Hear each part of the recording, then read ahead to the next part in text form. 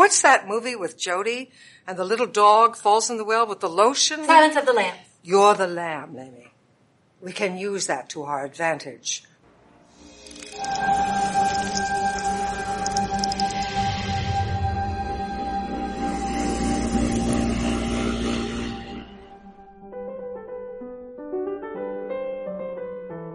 Welcome back to Head Full of Hannibal, your Baltimore-based Fannibal podcast. I'm Amy.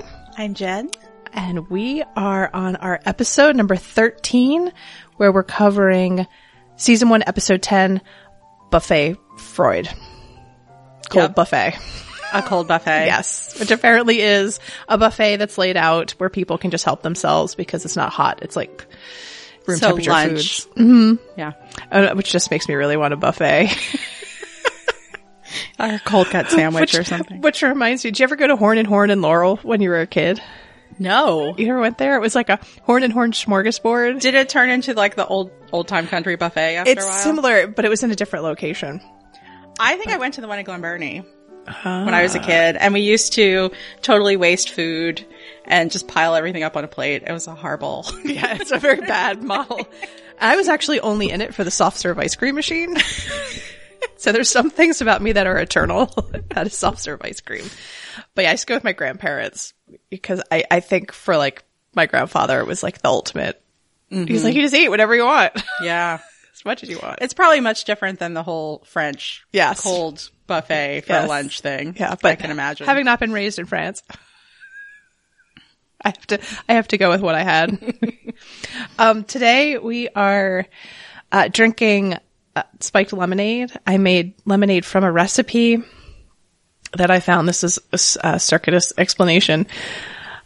A recent Sporkful episode was about Rosa Parks' Featherlight pancakes because her papers were all released digitally, I think from the Smithsonian. And in, all these letters and stuff, there was a recipe for her pancakes written on the back of a bank envelope. Oh my God. Which had peanut butter in them. And so the guy who hosts Sporkful was fascinated with this idea. So they ended up talking about peanuts as an African-American food and in the African diaspora. And then he met with Rosa Parks' nieces and talked about her cooking. And they talked about how she never cooked anything quickly. And you'd go over and she'd say, do you want lemonade? And if you said yes, she'd be like, okay, I'll make it. But it involves boiling the lemons in water for like an hour.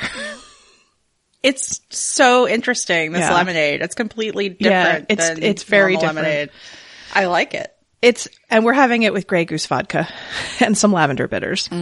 But it makes almost like a concentrate that then you sweeten. And I'll do a link to the episode because the recipe is take lemons, cut them in quarters, put them in water, boil until they fall apart, add sugar and water.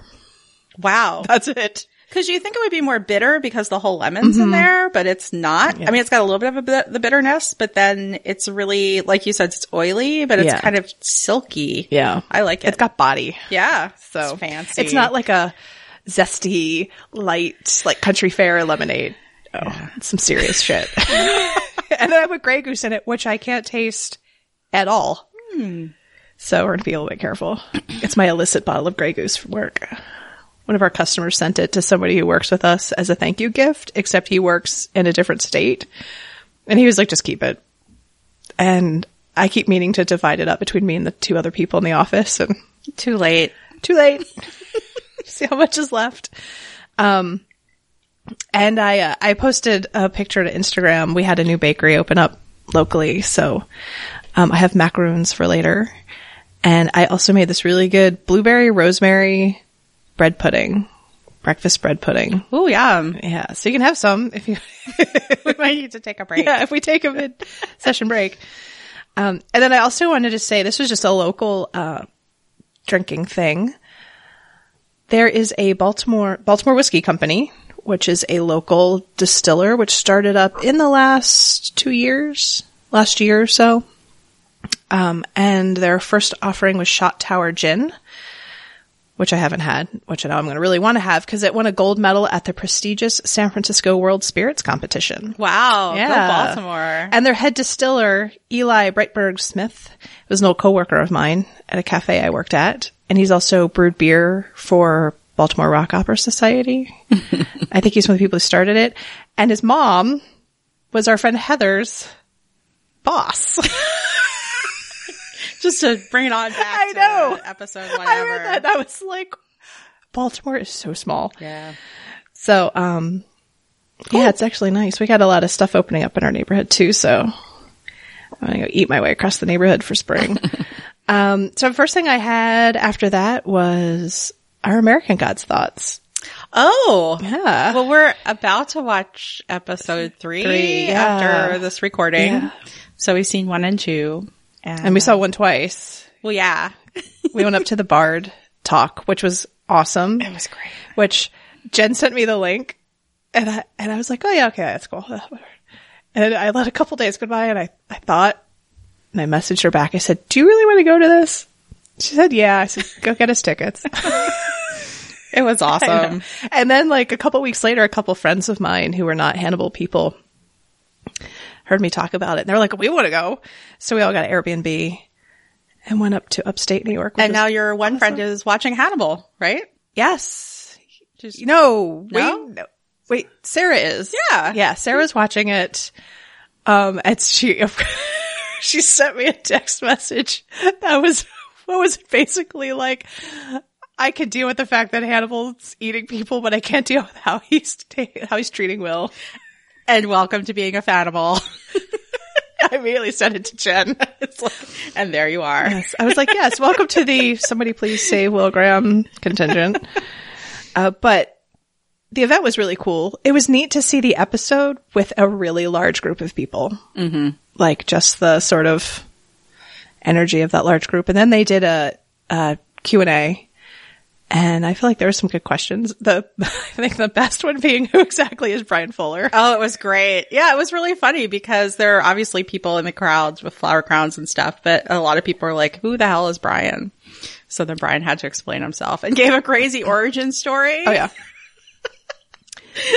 That was good. I think people tweeted everything. Yeah, we met up with some Fanimals beforehand, which was awesome and very overwhelming to meet a bunch of people. Yeah, I totally shut down. I was like, this is too many people. I'm sure they're all lovely. I can't talk to any of them because it's like loudness. Yeah. It was crazy. But we'll meet everybody again. Yeah.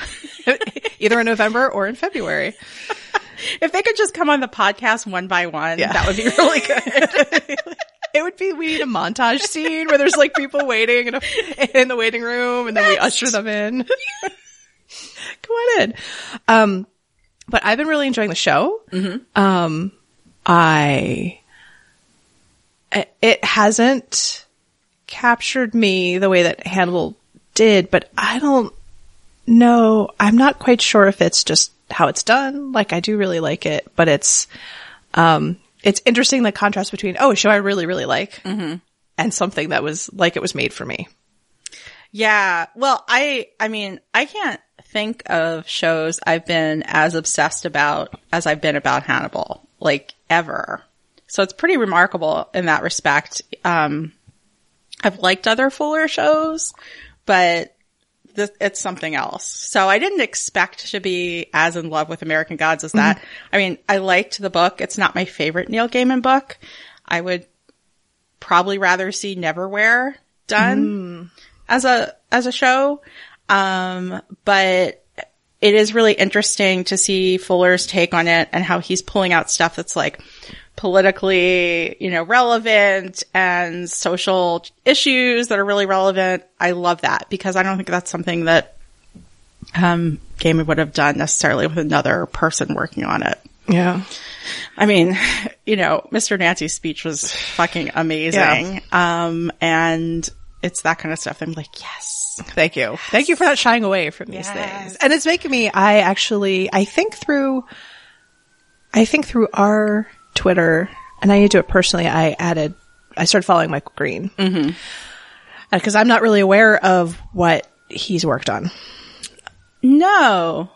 Though, for some reason I'm seeming to think that he's working on the upcoming Blade Runner, but maybe I'm thinking of something else. Yeah, but he did something that I really loved, and now I forgot what it was. I want to say Logan. Yeah. Was he involved with Logan? I think he was involved with Logan. And he is good in my book. Yeah. A++, we'll watch your stuff again. Yep. So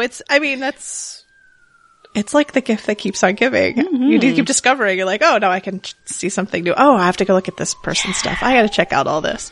But yeah, so I'm looking forward. I'm glad it's it's only 8 episodes. Cause I've been watching Black Sails, just finished the first season last night. And I was like, 8 episodes. I could do it. Yeah. That's like 2 weeks of TV. Yeah. Life. Which I liked, though it's really grim. I didn't get through it. I got stuck on season 1, episode 5. Okay. It does not lighten up. Yeah. And it doesn't have enough dragons and magic for me.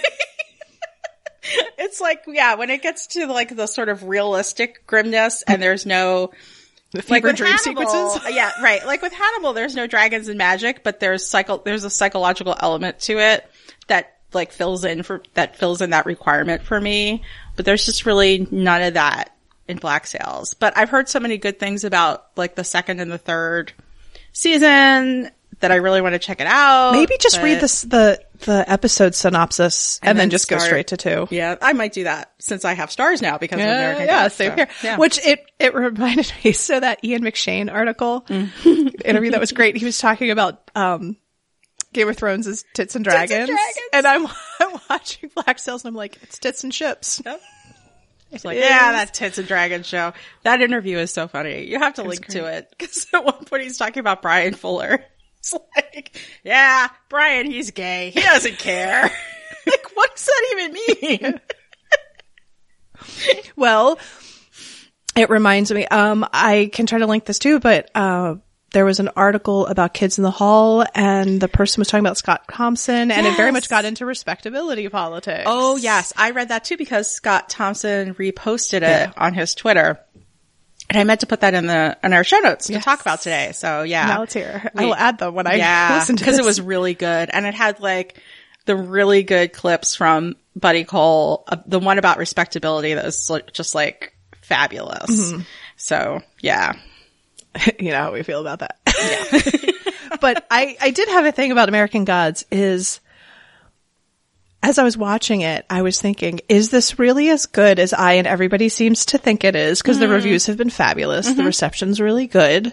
It makes me a little, even though I wasn't on the Hannibal train when Hannibal was out, from the absolute lack of any information about it that seemed to be available at the time, it's kind of irritating to see how much is out for American Gods. Absolutely. And so I was like, is it as fabulous as everybody thinks it is? Or have we all kind of psyched ourselves into the reception? Yeah. I think it's really good, but I have the same kind of sadness and grief around watching everybody be like, yay, all the stuff. And then, you know, that didn't happen with Hannibal. I also got angry because NBC apparently canceled a show called Timeless that I have not watched. And then was like, oops, no, we're going to do another season. And I was like, fuck you. Yeah, I know. It's really, really annoying. We can only hope that there's good news in August and all will be well. Yes. Well, there. That's all I can say. So next up, the Rec Center newsletter did a favorite fan video roundup. And they're apparently going to keep putting them in future. Gavia was asking about it, I think. Put them in future newsletters. And I'm going to link to one by, I'm not quite sure how this is supposed to be pronounced, but Frozen Sophie? That I put on Facebook and said it was like watching season 1 if you don't actually want to watch season 1. Oh, I saw that when you posted it. Yeah, that was really great. I can't remember the name of it now either. Roaring Lungs. I don't know if that's the name of the video or the name of the song it's to. It was to a Brian Eno song, which was, which I really liked. Yay! So that's great. If you're trying to get anybody in Hannibal, you want to be like, this is what it's like. Yeah. I thought it was great. I wanted to give a shout out that Emin Garay has a new fic coming out, or that's coming out, Two Solitudes, which is just fucking great. New chapter every Wednesday morning when I don't do my work and I read Hannibal. I sit there, I'm like, lunch is at 1. I get to read it at lunchtime. It's great. If you're, it's the, post-fall Canadian shack. Yep. Will's got to take care of Hannibal. They're still in a hotel on their way to the shack at this point. Yeah. Because it's like, what, 3 or 4 chapters in? Yeah. Yeah. And I forgot how many it's supposed to be. It's killing me. I was telling Justin about how there's these points in some of them where Will thinks something and then he thinks about how terrible it would, like the reception would be if he said that to somebody else. Mm-hmm. And anything that he's thinking, I'm like, I'd totally say something like that to my friends. Yeah. Yeah. Oh, yeah. The thing about the brand. Yes. Yeah. Melting the brand. I was like, that's I something. wouldn't say that to anybody else. I was like, I'd say that kind of shit to my friends. The thing that's killing me about the story so far is that they have adjoining hotel rooms, but every night so far, Will's like, I don't want to be in the other room at all. Can I sleep in your bed? And he's like, yeah. It's just so sweet. Bed sharing, Canadian shit. It's like, it's all there. Check, check, check. Which I actually didn't, for some reason in my head, the Canadian shack trope was like a Hannibal thing, but then I happened to look it up and it's not it. I think it originally might come out of, crap, I just forgot the fandom. It's Supernatural? No. It's Canadian. It's the Mountie, and he was. Oh, I feel terrible. It's my friend Manka's her home fandom. I don't know what it's called. I know what you're talking about, but I don't know what it's yes, called. I can't believe. And originally was come up with, or at least I guess got more popular because this writer Speranza did a Canadian shack event for people to write for. I forgot what year it was. And I was like, wait, that name's really familiar. And it's somebody who I've read in the Marvel fandom who has a great Bucky Steve fic called 4 Minute Window. It's a whole series. I love that one. Yeah. And part 3 is the Yelp page for Coney Island Design and Construction. It's one of my favorites. Which I'm going to link because if you don't read that fandom, it's a fic written and designed. It was written with 2 other people, Counter Agent and Monica Woe, and it looks like a Yelp page with reviews for Bucky and Steve's construction company, but they're incognito. And one of the reviews is like, you want to stay home when you have these guys come work at your house. Believe me. It was so good. I love stuff. That's I like the Steve Rogers at 100 one, which is the movie. Yeah. All the movies that have been made about him that are all based on other terrible movies. I was like, it's great. In line with American Gods, Eat, Biscuit, Drink, Flip on Tumblr is now drinking about American Gods. Oh, cool. And blogging every episode with suggestions. Because they have one for every Hannibal episode, too, yeah. Yep, which I looked at this episode for suggestions, but everything was based on how, Will's losing his mind. So it was all, pudding recipes and, creme brulee and stuff, which was good, but not what I wanted. Yeah. So that's why I went with this. And then I had a discussion that happened on some forums I'm on where one of the people talked about rediscovering an old fandom, like an anime fandom, and being completely in love with it. And a friend of theirs described it as fandom limerence. It was applied to someone who's jumped back into an old beloved fandom. So I looked up the term, which is a psychological term and not really used officially, but shows up in writing. I'm going to read this. It was posited by psychologist Dorothy Tenov, and is an involuntary, this is just the term limerence, is an involuntary cognitive and emotional state in which a person feels an intense romantic desire for another person, the limerent object. Limerence can often be what is meant when one expresses having a crush on someone else, although limerence, unlike a crush, can last months, years, or even a lifetime. It is characterized by intrusive thinking and pronounced sensitivity to external events that reflect the disposition of the limerent object towards the individual. It can be experienced as an intense joy or as extreme despair, depending on whether or not the feelings are reciprocated. I was like, how applicable. Yeah. To the show, to relationships to the show. Yeah, totally. So yeah. It's a good word. I saw that. What's the word? Limerence. Limerence. Yes. Which is, I feel has been used as a Hannibal fanfic name. Oh. I'm wondering if it's the one that's kind of a post-apocalyptic one that I'm reading. I'll look it up. But I immediately was like, Phantom, I was like, oh, I know that feeling. And the Psychology Wiki entry has much more information. Interesting. Because it is a bit like, no matter what you're in love with, whether it's like a person or a feeling or a show or whatever, yeah, it feels like a crush kind of. Yeah. And like obsessive thinking, how you act around things. Like one of the things was like, if you're ignored, feeling crushed, you know, like if you're not relating to it right. So I was like, yes, I know all these things personally. I still want a word to describe when you're just like at work or driving in the car and all of a sudden you're like overcome with anagram feelings. You're like, I just miss them so much. Why? Anagraminality. Yeah. We need a word for that. It's like a anagram fugue state or something. I guess so. I don't know. There needs to be a word. You take it away. So that's all the pre-episode notes and stuff I had. So yeah, we're talking about Buffet Freud, which I'm sure is not pronounced like that. Whatever. Buffett. The cold cut episode. Yes. And now I'm like, I want a sandwich. From Trinacria. I had some overall notes. I felt like it was a really tight episode. I love this episode. Yeah. It's one of my favorites. But it's very like, it feels like there's nothing extraneous. Yes. Really, nothing wasted. Yes. All the parallels are very strong.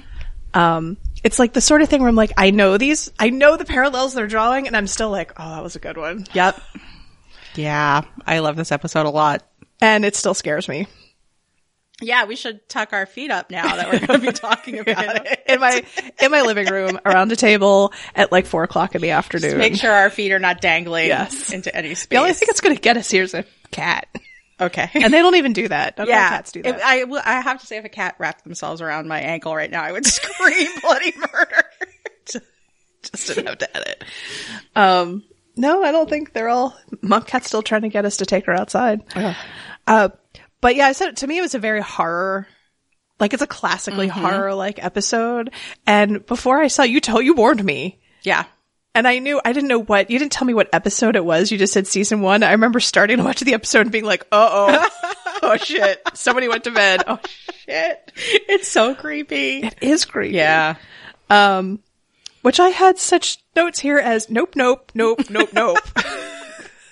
But again, at the beginning, so when you see the woman come home in the dark and you know there's something hiding in the shed or whatever, and you know it's coming for her, she's still pretty capable. Like she goes upstairs, she's got a flashlight. She's a homeowner. She looks, she staples it up. She puts a bowl under the thing. Like she takes care of shit. And I really like that. Yeah. Like there's no, oh no. Yeah. Oh, I'm going to call the cops or whatever. It's like, nope, it's a hole in the roof. I'll call the contractor tomorrow and doop. No, she would totally have gotten up there and fixed her own roof. She probably would have. Yeah. It's true. Which I said it was, the nope was just when she sees the dripping. Mm-hmm. Of which, of course, then I had to think, I'm like, well, snow. And it really isn't that much snow. And then it wouldn't drip like that. I was having thoughts as a homeowner. But when she goes up into the attic with the flashlight, like, I would have been like, I'm putting something under this drip and I'm going to sleep in the guest room. Yeah. I'm not going up in that attic. Yeah. In the dark, just because I'm a big weenie. Yeah. I think I might have gone up to at least check it out. Because I wouldn't want the ceiling to cave in. Yeah. They're so practical. But it was also the thing of like, you said it's her home and she's confident and all, but it's still like the creepiness of, it's like here the creepiness was not of the unknown, but it ended up being of the known. Yeah. Like, the person is known. And, but I liked, what else did I have here? Oh, I had a note that when she's walking in, they focus in on, she has that cutout by the front door. That's the howling wolf. Ah, yeah. I was like, oh, I like that. And then I was wondering if she has the canary, who's like all jumping around and obviously unsettled and everything. And I was like, oh, look at your foreshadowing. But I was also wondering, okay, so there's like a hole in the roof and I guess they're implying that Georgia came in, was trying to get in through the roof? I don't know. Yeah, I'm not really sure. Because, like, she was in the shed in the beginning, and then the shed door was open, and then there was a hole in the roof. Did she come through the roof? Or when she was fixing the roof, did she come through the downstairs? Later on in the episode, she gets from Delaware to Wolf Trap somehow. Mm-hmm. So, there's a bit of the fantastical going on there. Don't ask questions. Sorry. It's funny because it's like, I love this episode, but like the parallels are so strong. I feel like there's not a lot to tease out because like they're next it's in Hannibal's office and Will's talking about how he feels like he's fading and he's like less and less alive. Like Georgia. Yeah. Yeah. Doesn't know if she's alive. It's so perfect. Everything is mirrored through the whole episode, and that's why I love it so much. And it's also, I think the main theme of it is about something that like is the reason why a lot of people are drawn to the show overall is because the main themes talk about loneliness and feeling outside of even yourself and not knowing who you are and also feeling like you're a monster, or that like these shadow parts of yourself are a monster. And every character has that. And you see it like totally focused through this Virginia Madsen character in the episode. I think it's awesome. I love it. Then I pick up on like the stupidest stuff when I watch this because then it's Will at his home and he comes in from fishing and I was like, I need a fishing person to consult because I'm like, what did he catch? Is that the right stuff? Is that fish that's even here? Is that the right season to be fishing for whatever it was he had? And then I got fixated on the layout of his kitchen and I'm like, the sink, I thought this was where the sink was. I was kind of distracted in the middle of watching this. But then this is where he cuts into the fish. And then he has the time jump. Yes. So he cuts into the fish and he sees the blood and the blood is a mirror, right? So, and I say that word wrong or I pronounce mirror strangely. But that's okay. The thing that reflects you. A mirror? Yes. And he sees the blood and then he has a time jump and all of a sudden he thinks he's killing this woman. Yes. And is totally freaked out. And this is Jack Crawford being the worst. We need to have 2 drinking games. We have to have every time I say I can't read my notes. And we need to have every time Jack Crawford is the worst. Yeah, he is the worst. Although in this episode he gets a good eye roll in and Hannibal later on that I just laughed out loud. Yes. But this whole thing where he's like, it's like he thinks if he says enough to Will how he wants things to be, that's the way they'll be. Mm-hmm. Like if he just imposes his will enough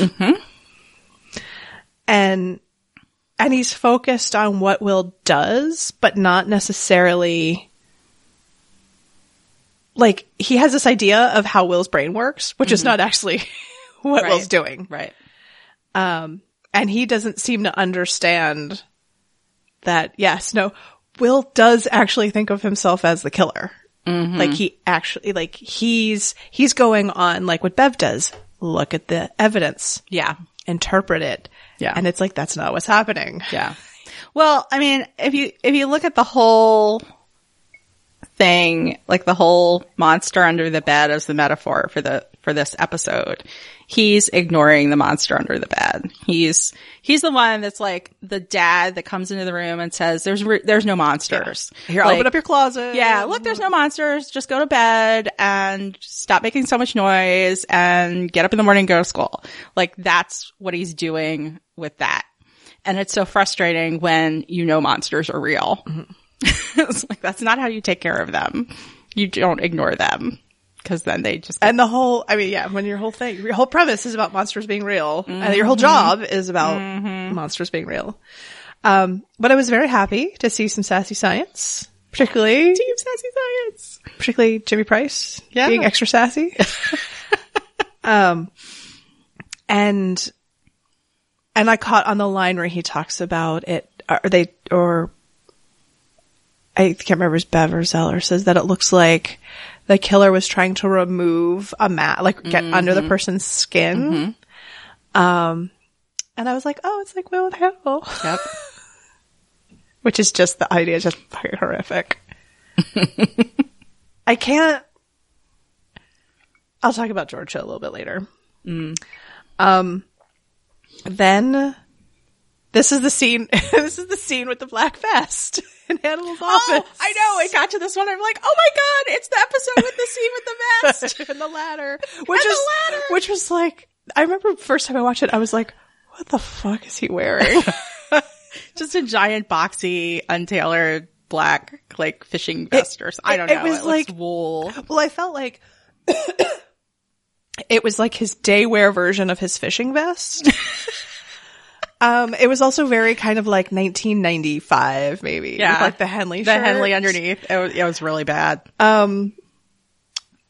Which, when the scene starts with him talking about the smell of coppery blood, my note is that Hannibal looks slightly turned on. Oh, yeah, because he's doing the thing with his mouth where he's like kind of licking his lips and rolling his tongue around in his mouth. I'm like, what is going on here? What you really want. Yeah, my note says the ladder, and it's all underlined.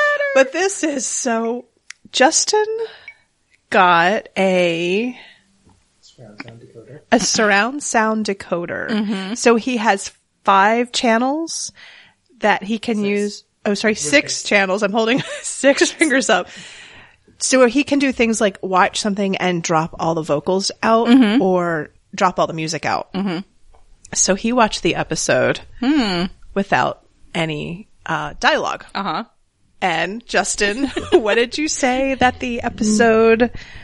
I'll have him say what he said, and then I will follow up with what my comment was. Yeah, man. I want to do this now. It's a lot of fun. It's a strange way of storytelling when you don't quite know. You're just looking at reactions. Reitzel, when he would get the scenes and he wouldn't look at the script. He would just look at what's going on and try to improv it and record that and then build on that, so he wouldn't be telegraphing and informing the viewers of anything. So he was just kind of heightening what he was seeing on the screen.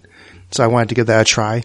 And when Will and Hannibal are just hanging out and talking, it looks like Will came home from a hard day at work and they're just chatting over a beer. And go ahead. Well, Justin said, he goes, he's like, I watched it, and you know what it looks like when you don't have any of the dialogue? And my comment was, it looks real gay. And he was like, and then he said, it looks like they came home. I'm like, yeah, yep, gay. Yeah. Roommates. Roommates. I'm making air quotes for the podcast. Yeah. Really air quotes. They're totally flirting with each other, because the other thing is, somebody gift a couple of different Maz, scenes in different movies that he's done where he does the same thing with other actors, where he'll kind of puff up and look like he's bigger than them and like bow up to him, like get on top of them basically. And if you see like the different ones, it's like, oh, okay. So it looks like he's threatening this person. He's threatening this person. Then you get to the Will and Hannibal. It's like, no, that doesn't look like a threat. That looks like he's about to go in and make out with them. Yeah. And it looks like Will really wants that to happen. So yeah. Yeah. The ladder clutching. Thus a million fanfics of office sex were born. Well, and the contrast with it, I was just thinking of in the episode where he kills Tobias, and he uses the ladder, he breaks his arm in it. Oh yeah, it's like, but it's this is the thing. Like, I mean, I went into it the whole series with, you were like, imagine it as this romance. I was like, but I think if I had been, and I tried to watch it like that, but also look for the clues. And so for me, it was really that episode when at the end, when Will walks in after Hannibal thinks he's died, and just the intimacy. And I was like, well, if not that one, then this episode definitely. Well, because this episode also has Will sitting at Hannibal's desk later on. Oh, yeah. And Will's talking at Hannibal's desk, like very comfortably, kind of sitting there in command, and Hannibal's like straightening shit in front of him, like a lot of stuff. Like He's a lot of straightening. Straighten this, open this book, put it together, put it on the desk again, kind of thing. It's just like really interesting dynamic. But so in the scene I had, Hannibal is both offering comfort and the possibility of bigger problems, and something that irritated me at this point, but I feel like is kind of resolved a little bit later, is where he says, like, you know, you have to take in consideration that this might be mental illness.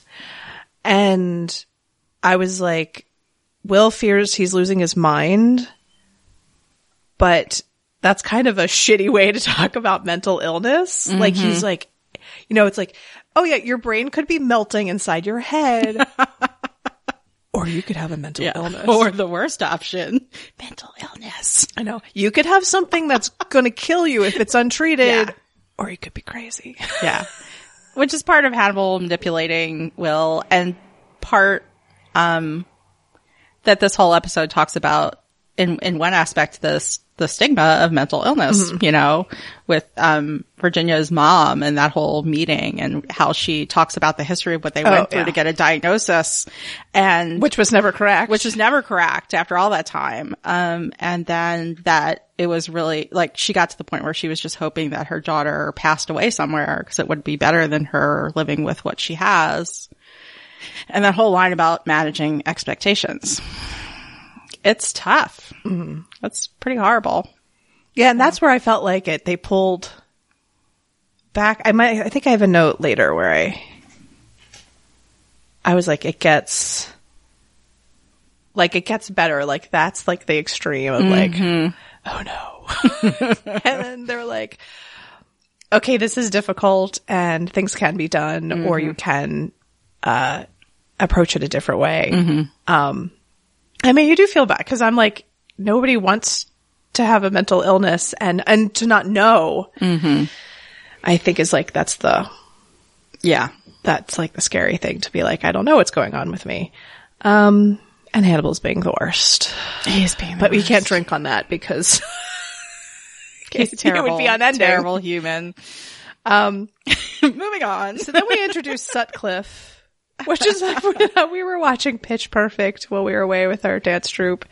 And I'm looking at a scene towards the end, and there is the main character's dad. And I'm like, that's the actor who played Sutcliffe in Hannibal. He'll forever be stuck in this role in my head. No, there, he's just supposed to be like a dad. No, he's still an asshole. Whatever he is. Neurologist. That's who he was, a neurologist.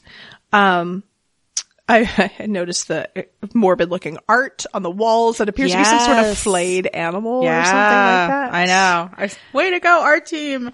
And they talk about the projector versus the projection, which Sutcliffe says that Hannibal is more interested in the projection. But until now, because now he's very much interested in the projectors, Will. Like he's found that thing he's actually involved, you know, interested in it was for somebody who's very much interested in bodies in a certain sense, like to not be professionally involved with them, which now is making me think like, if he moved away from practicing medicine, as a surgeon, as a way to distance himself from the profile? Yeah, probably. Because if you're trying to hide, it's not a good thing to be a surgeon, because then you're in the top profile for being a serial killer. And then on top of it, you get to manipulate people and be a voyeur. Get them to leave you their vacation houses. Yeah. So I'm like, I need it somewhere people that worked out for him. Yeah, I love when they go to Sutcliffe's office and Sutcliffe is like, well, you're being treated by the best psychiatrist and he's the most sane person I know. Hannibal's like, thank you. And every bunch of assholes. Everybody else is like, oh, it is. It's just kind of like how there can be that sort of, like, in a profession, medical profession, how everybody just pats each other's back and holds each other up. Especially at Johns Hopkins. Yeah, I mean, if they both were at Hopkins, that's totally what they would do. We're the best of the best. We're the best. We're the sanest people around. Nope. No, you're not. No. Then they do, what is he having, an MRI or a CAT scan?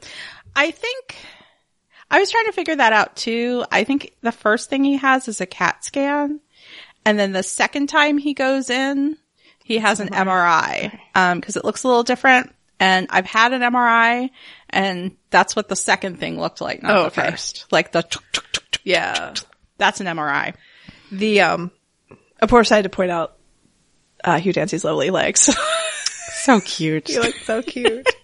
And Hannibal talking to Sutcliffe, and I was like, he just suggests stuff. He just lets people dig their own holes. Because if Sutcliffe had been like, I have no idea what you're talking about, la la la, then there'd be no story. Yeah. But he just drops those seeds and I love the whole thing too about calling out the nurse's perfume back in the day. bow chicka Of course he would do that. Got game. I was telling Justin while I was watching it, I was playing a game to myself. I was like, MRI Machine or Brian Reitzel score. I was like, which one am I listening to? Or both.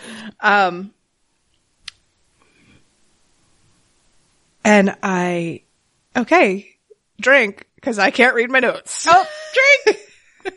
They're better than my non-existent notes. I just draw pictures when I take notes, so it's really bad.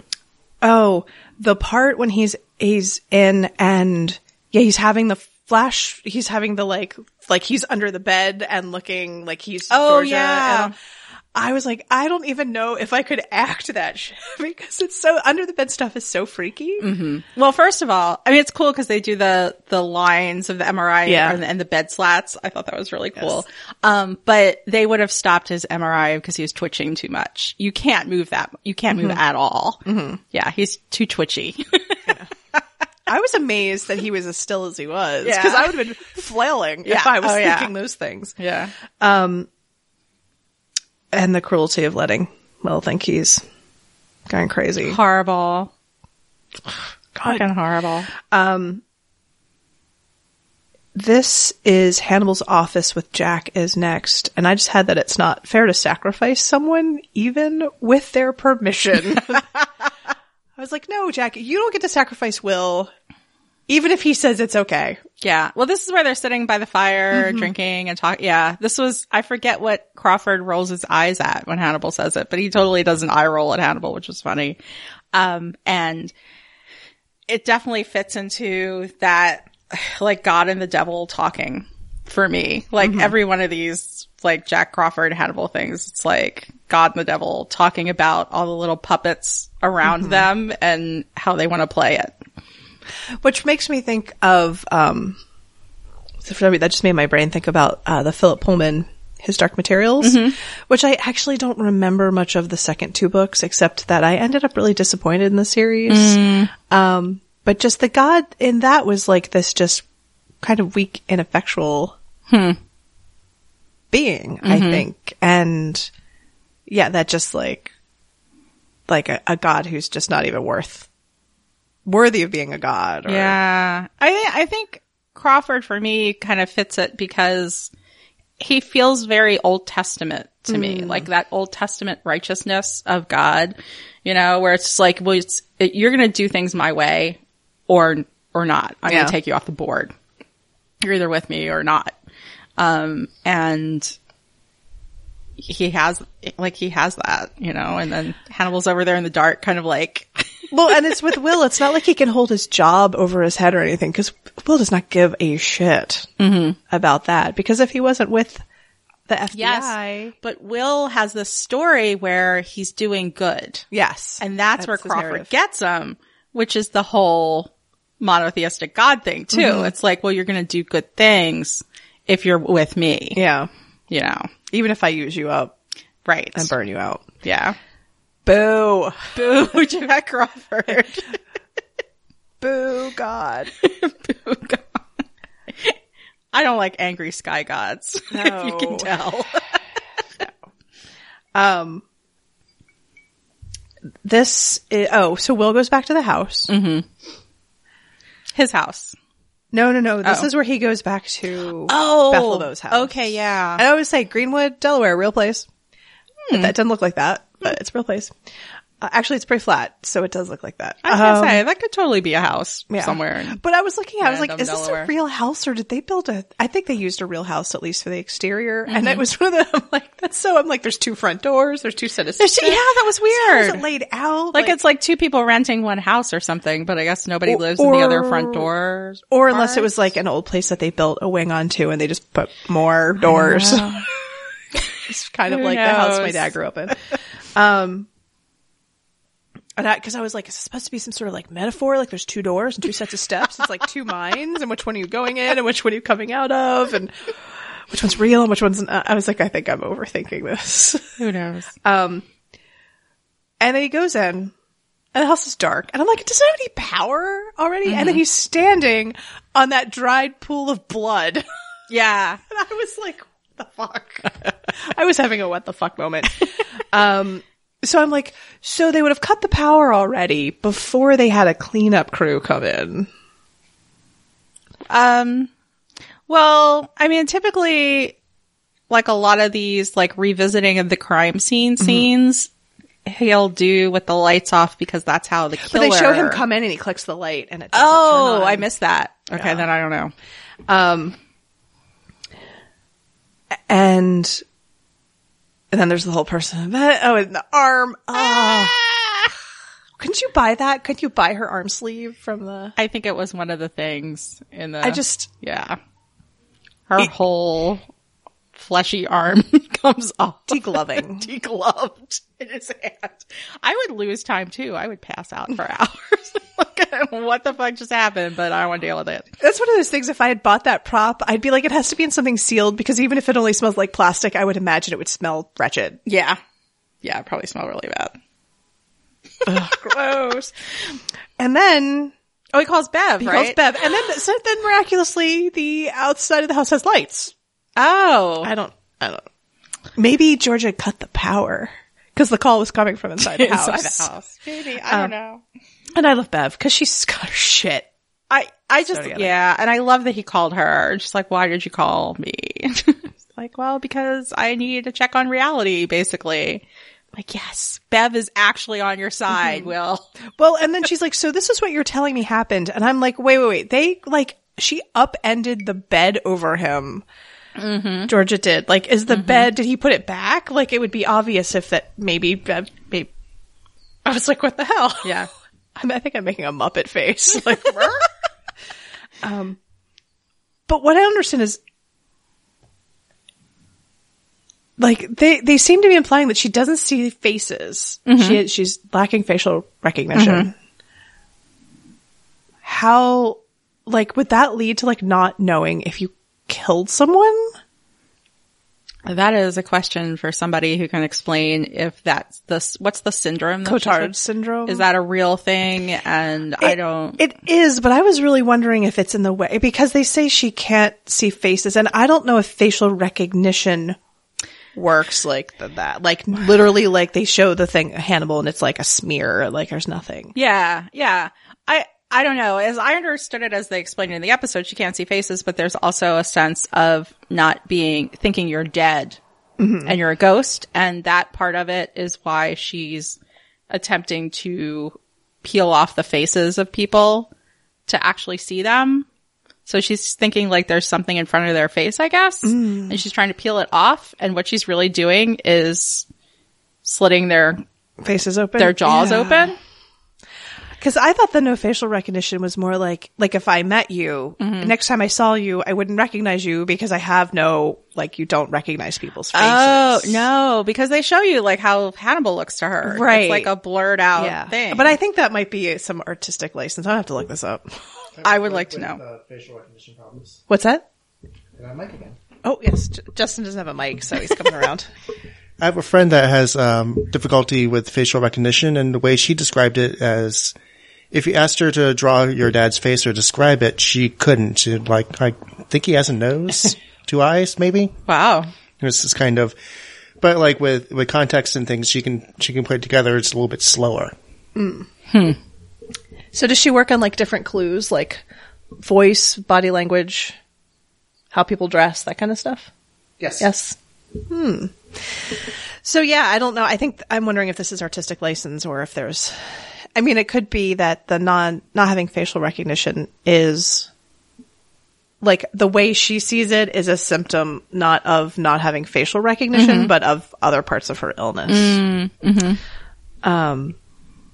Sometimes the way they use actual issues narratively, it sometimes is a little problematic for me. Oh yeah. But I can be a very literal person, so. No, I mean, it is problematic, but at the same, artistically, it's great. yeah, I think like, you know, don't throw the baby out with the bathwater. It's problematic, but at the same time, it's really interesting to have discussions about that stuff and sort of deep psychological journeys about it. But yeah, it's problematic. I mean, Will saying that he's on the spectrum in the first episode is problematic. But that was another episode, so we won't talk about that. Personal theory, he isn't, and he doesn't think he is. Yeah. He just uses it. Well, that's what Hugh Dancy said, which I really like, because it's more manipulation from Will Graham, which makes sense. But It's shorthand. If you say that, people are like, oh, okay, I know. I have a little bit of an idea. yeah, it's shorthand, and I also wish that since they brought it up in the first episode, that they would have addressed it later in some way and made it clear that Will was using it as an excuse and not that he really was on the spectrum. You know what I mean? Yeah. Like, If you bring it up, close it out. Yeah, later. I wish they would have come back around to it for a lot of reasons. Which is like, we were watching American Gods since end of season 1. Yeah. With the lynching. But they kind of did. Because he does mention it. Yeah. In episode 2. Yeah. He was like, that some strange fruit bullshit? Yeah, what was like, that? You were not lynched. I was lynched. Yeah. So it's like, oh, good. I'm glad they're talking about that. Yeah.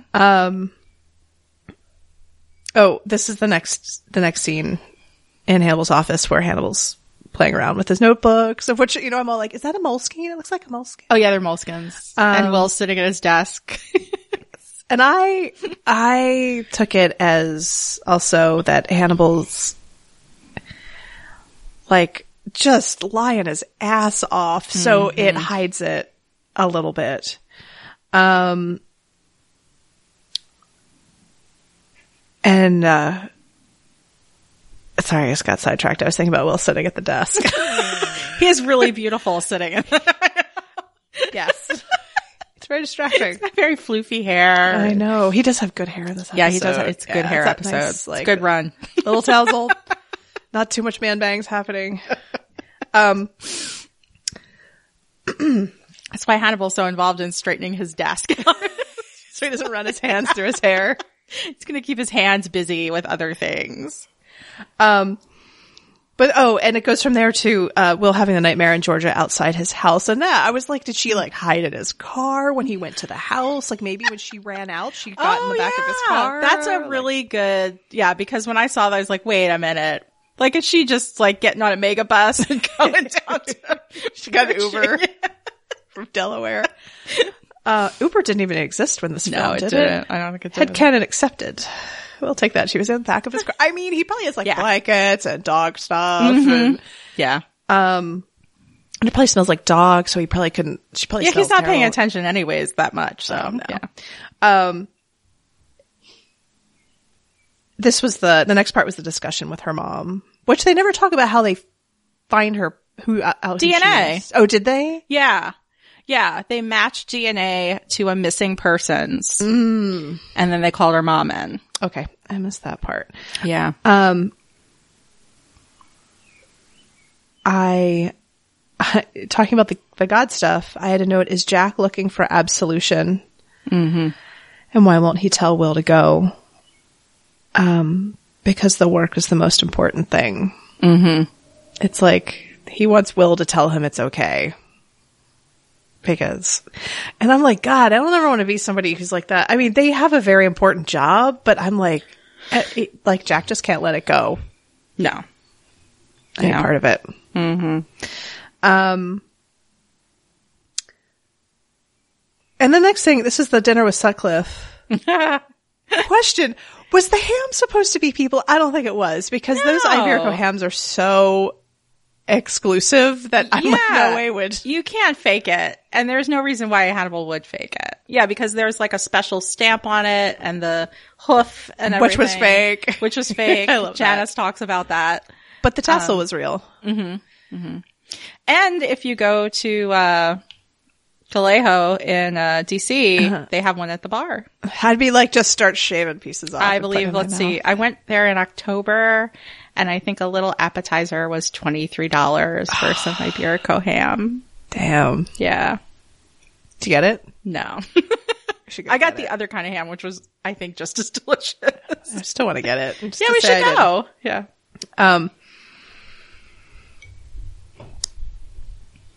I'm trying to interpret. I can read my notes. I'm trying to interpret them. I had. Oh, Sutcliffe. I forgot the exact quote, but says something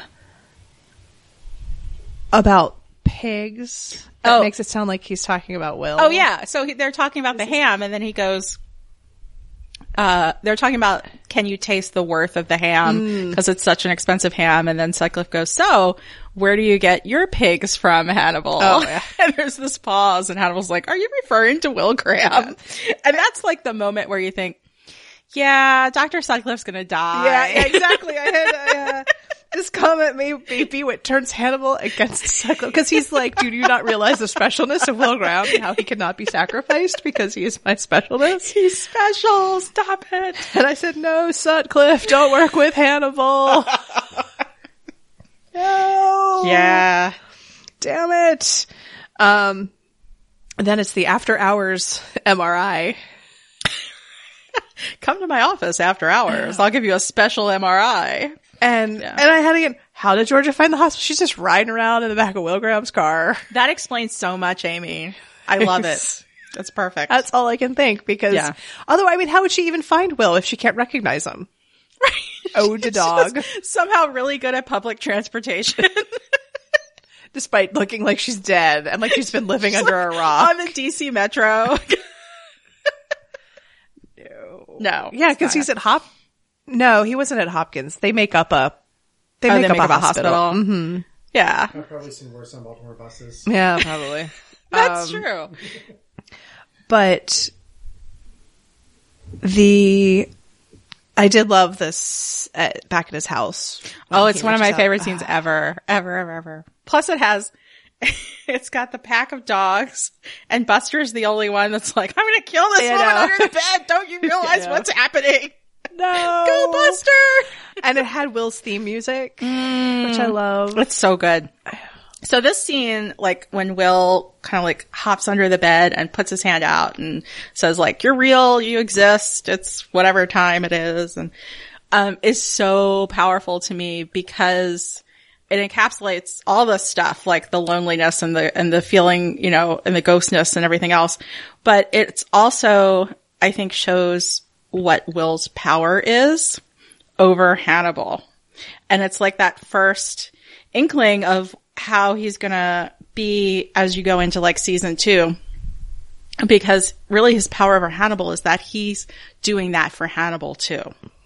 He's extending a hand to Hannibal's darkest monster under the bed self and saying, I see you, you're Hannibal Lecter, you're here with me right now, and, you know, like, here I am. Mm-hmm. And that to me is like, oh my God, like, there it is. Like, there's like, not this, somebody please help Will Graham, season 1 Will Graham, but that's where his power is when he's like, season 2 going on, manipulative, I know what I have over you kind of Will Graham. I love it. I'm sad we couldn't get Star on here to talk. Yeah. Well, because I know you all love. Yeah. I mean, the other thing about it too is like this episode is all about working with your shadow self. So like this Jungian, idea of everybody has a shadow self and a shadow side. And the only way that you can become whole and healthy is to confront these shadow sides of yourself and integrate them into your life. And the danger happens when you don't, when you ignore it. You know, when we ignore it as a society, we get presidents who are horrible, right? When we vote with our fears and our racism and the stuff that we like to ignore and sweep under the bed. And so the same thing happens on this smaller individual thing when you don't pay attention to parts of your life and you sweep them under the bed and you don't want to deal with them. And they never go away. Nothing good ever goes under the bed. Yeah.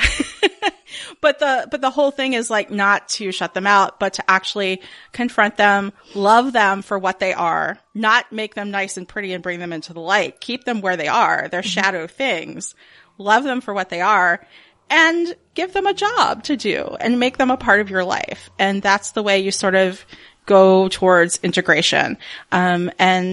So the psychological idea of this is sort of Jungian. There's also like a magical idea of this, as far as like working with your demons. But it's the same thing, really.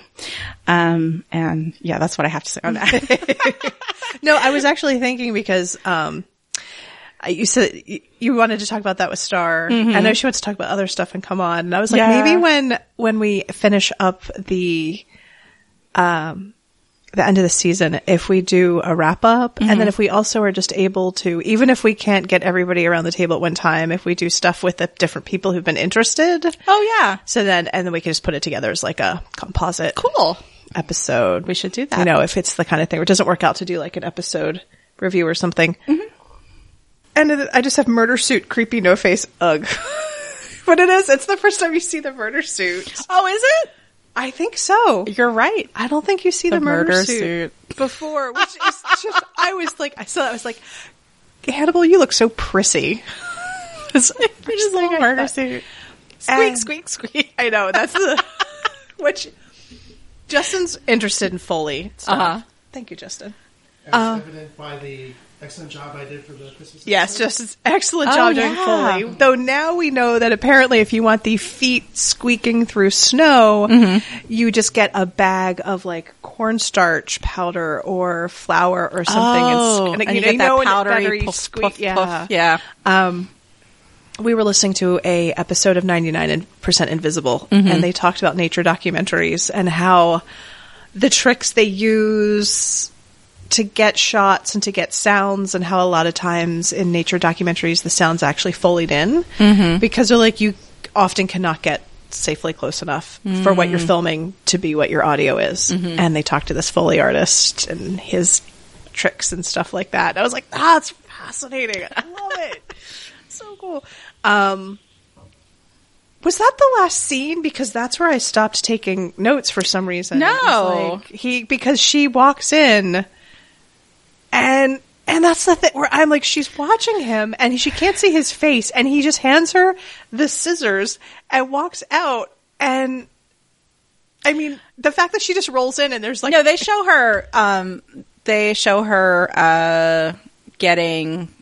she's in the hospital in the oxygen tank. Oh yeah. And all that stuff. But that's right after Will sees her under the bed. So I think you might have those two things transposed. I don't know. I wrote them down in chronological order. Huh. Unless they did it as a little bit of a flashbacky thing. Like, what happened maybe. Because they found the scissors. Yes. Yeah, they do a flashback. Yeah. So they do a flashback so you see how Hannibal, like, saw that guy's head in it.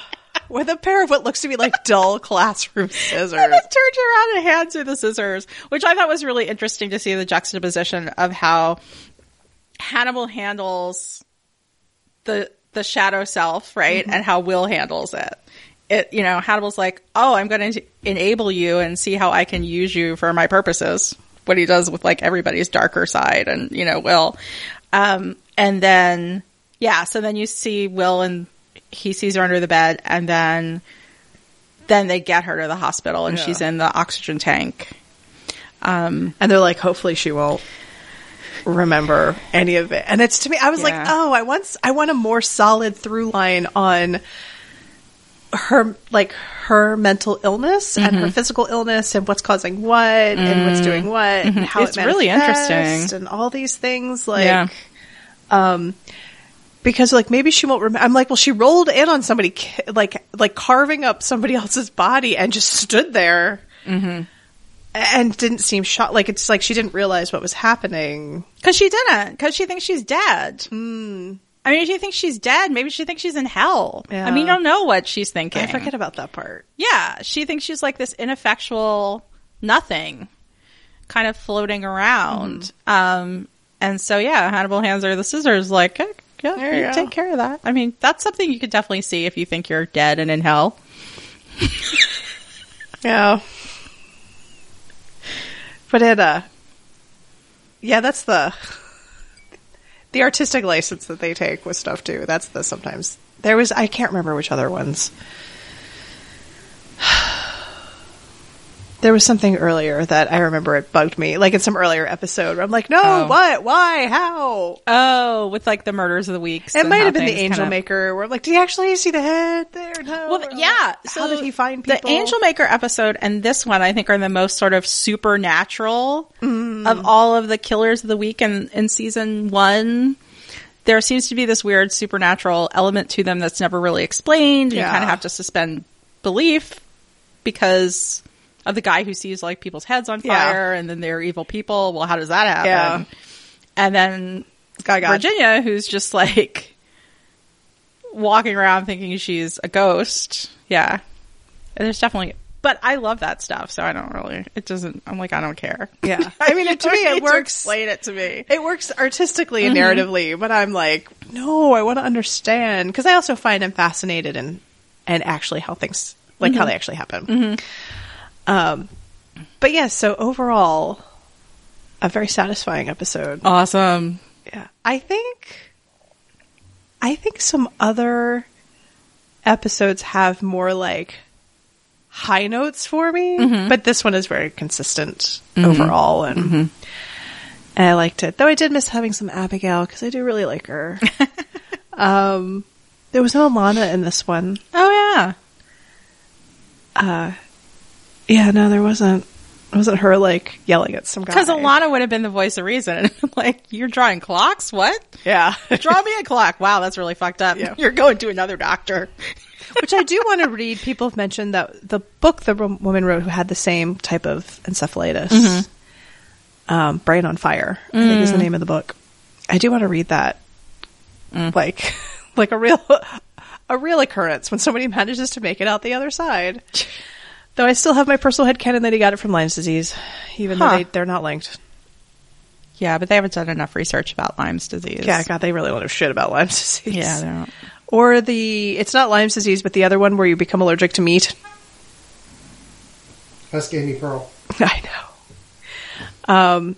That sounds like a horrible disease. It's from tick bites, but it might be from, I don't know if it's from deer ticks or not, but it has to do with like proteins and your body's reaction to them, if I'm remembering correctly, and you get like violently ill when you eat meat. And sometimes you can get over it and sometimes not. Wow. And That'd be a great story if Hannibal Lecter got that disease. if somebody would like to write a fan fiction about Hannibal Lecter becoming A vegetarian, not by choice. Oh man, he'd just kill people just because He'd he's like kill people. pissed. He'd still be feeding them to other people. He would also start, he'd probably start funding like Lyme's research or whatever. Yeah. Like tick-borne disease research. He'd be like, we're going to fix this. Which that's something, talking about people and their brains and not being understood. The lack of like reaction when people get Lyme's disease and how many doctors are still like, I don't know. I mean, you live in a region with a ton of ticks. It's horrible. Well, they had a vaccine. Yeah. They had a vaccine and now they can only use it for dogs because the anti-vaxxer people came after them so hard that it was basically they couldn't produce it because of all the lawsuits. Like they couldn't produce it. So you can get it for your dog, but you can't get it for yourself. Anti-vaxxer people? Yeah. We fucking hate you. Fuck them. Fucking hate you. We'll cook your livers. That one's going out to my my friend Ron. She was she works in medical style. I don't know what she does. Medical science, smart lady, and she's particularly like, I hate your anti-vaxxers. She'll be posting it on Facebook, and I'm like, hell yeah. So I have recommendations. Not that anything before was not a recommendation. There's a ton of them. But so I've talked about in the past the listening to the Storywonk podcast, which the couple who produced them parted ways. And I wanted to particularly give a shout out to Chipperish Media. That is Lonnie, Diane Rich. She's also a writer. And she named her company. She said, regardless, my general default state is to be almost vomitously upbeat about even the worst situations. So her friend told her to stop spouting that chipperish at me. So that's how she named it. And she's currently doing YouTube video blogging over podcast episodes because I think she doesn't want to deal with all the audio stuff right now. But she's covering West Wing. She's picked up Buffy again, and she does a series called How Story Works. So I backed her on Patreon. And I think that's the only thing I had there. But yeah, if you're people who like to listen to shows about shows, I would recommend it. She's a writer and a professor, so I don't know if you had anything else. I didn't really. I mean, I wanted to talk about the fanfic that we talked about, so we did that, and no. Oh, about, yeah, fanfic is so good. I'm totally sitting here scrolling for our end of... Debs. Oh, yes. Justin wanted to talk about this little movie we watched called Debs. Debs. Which I forgot what it stands for. I don't remember either. Enthusiasm something, which I will say has a delightful, hilarious, like 2-word cameo or bit part by the woman who plays Jackie in Powerless. Powerless has been canceled.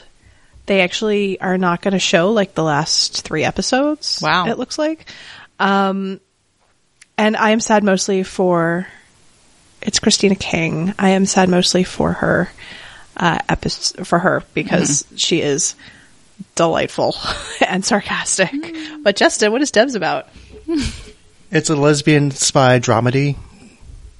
Done. It's great.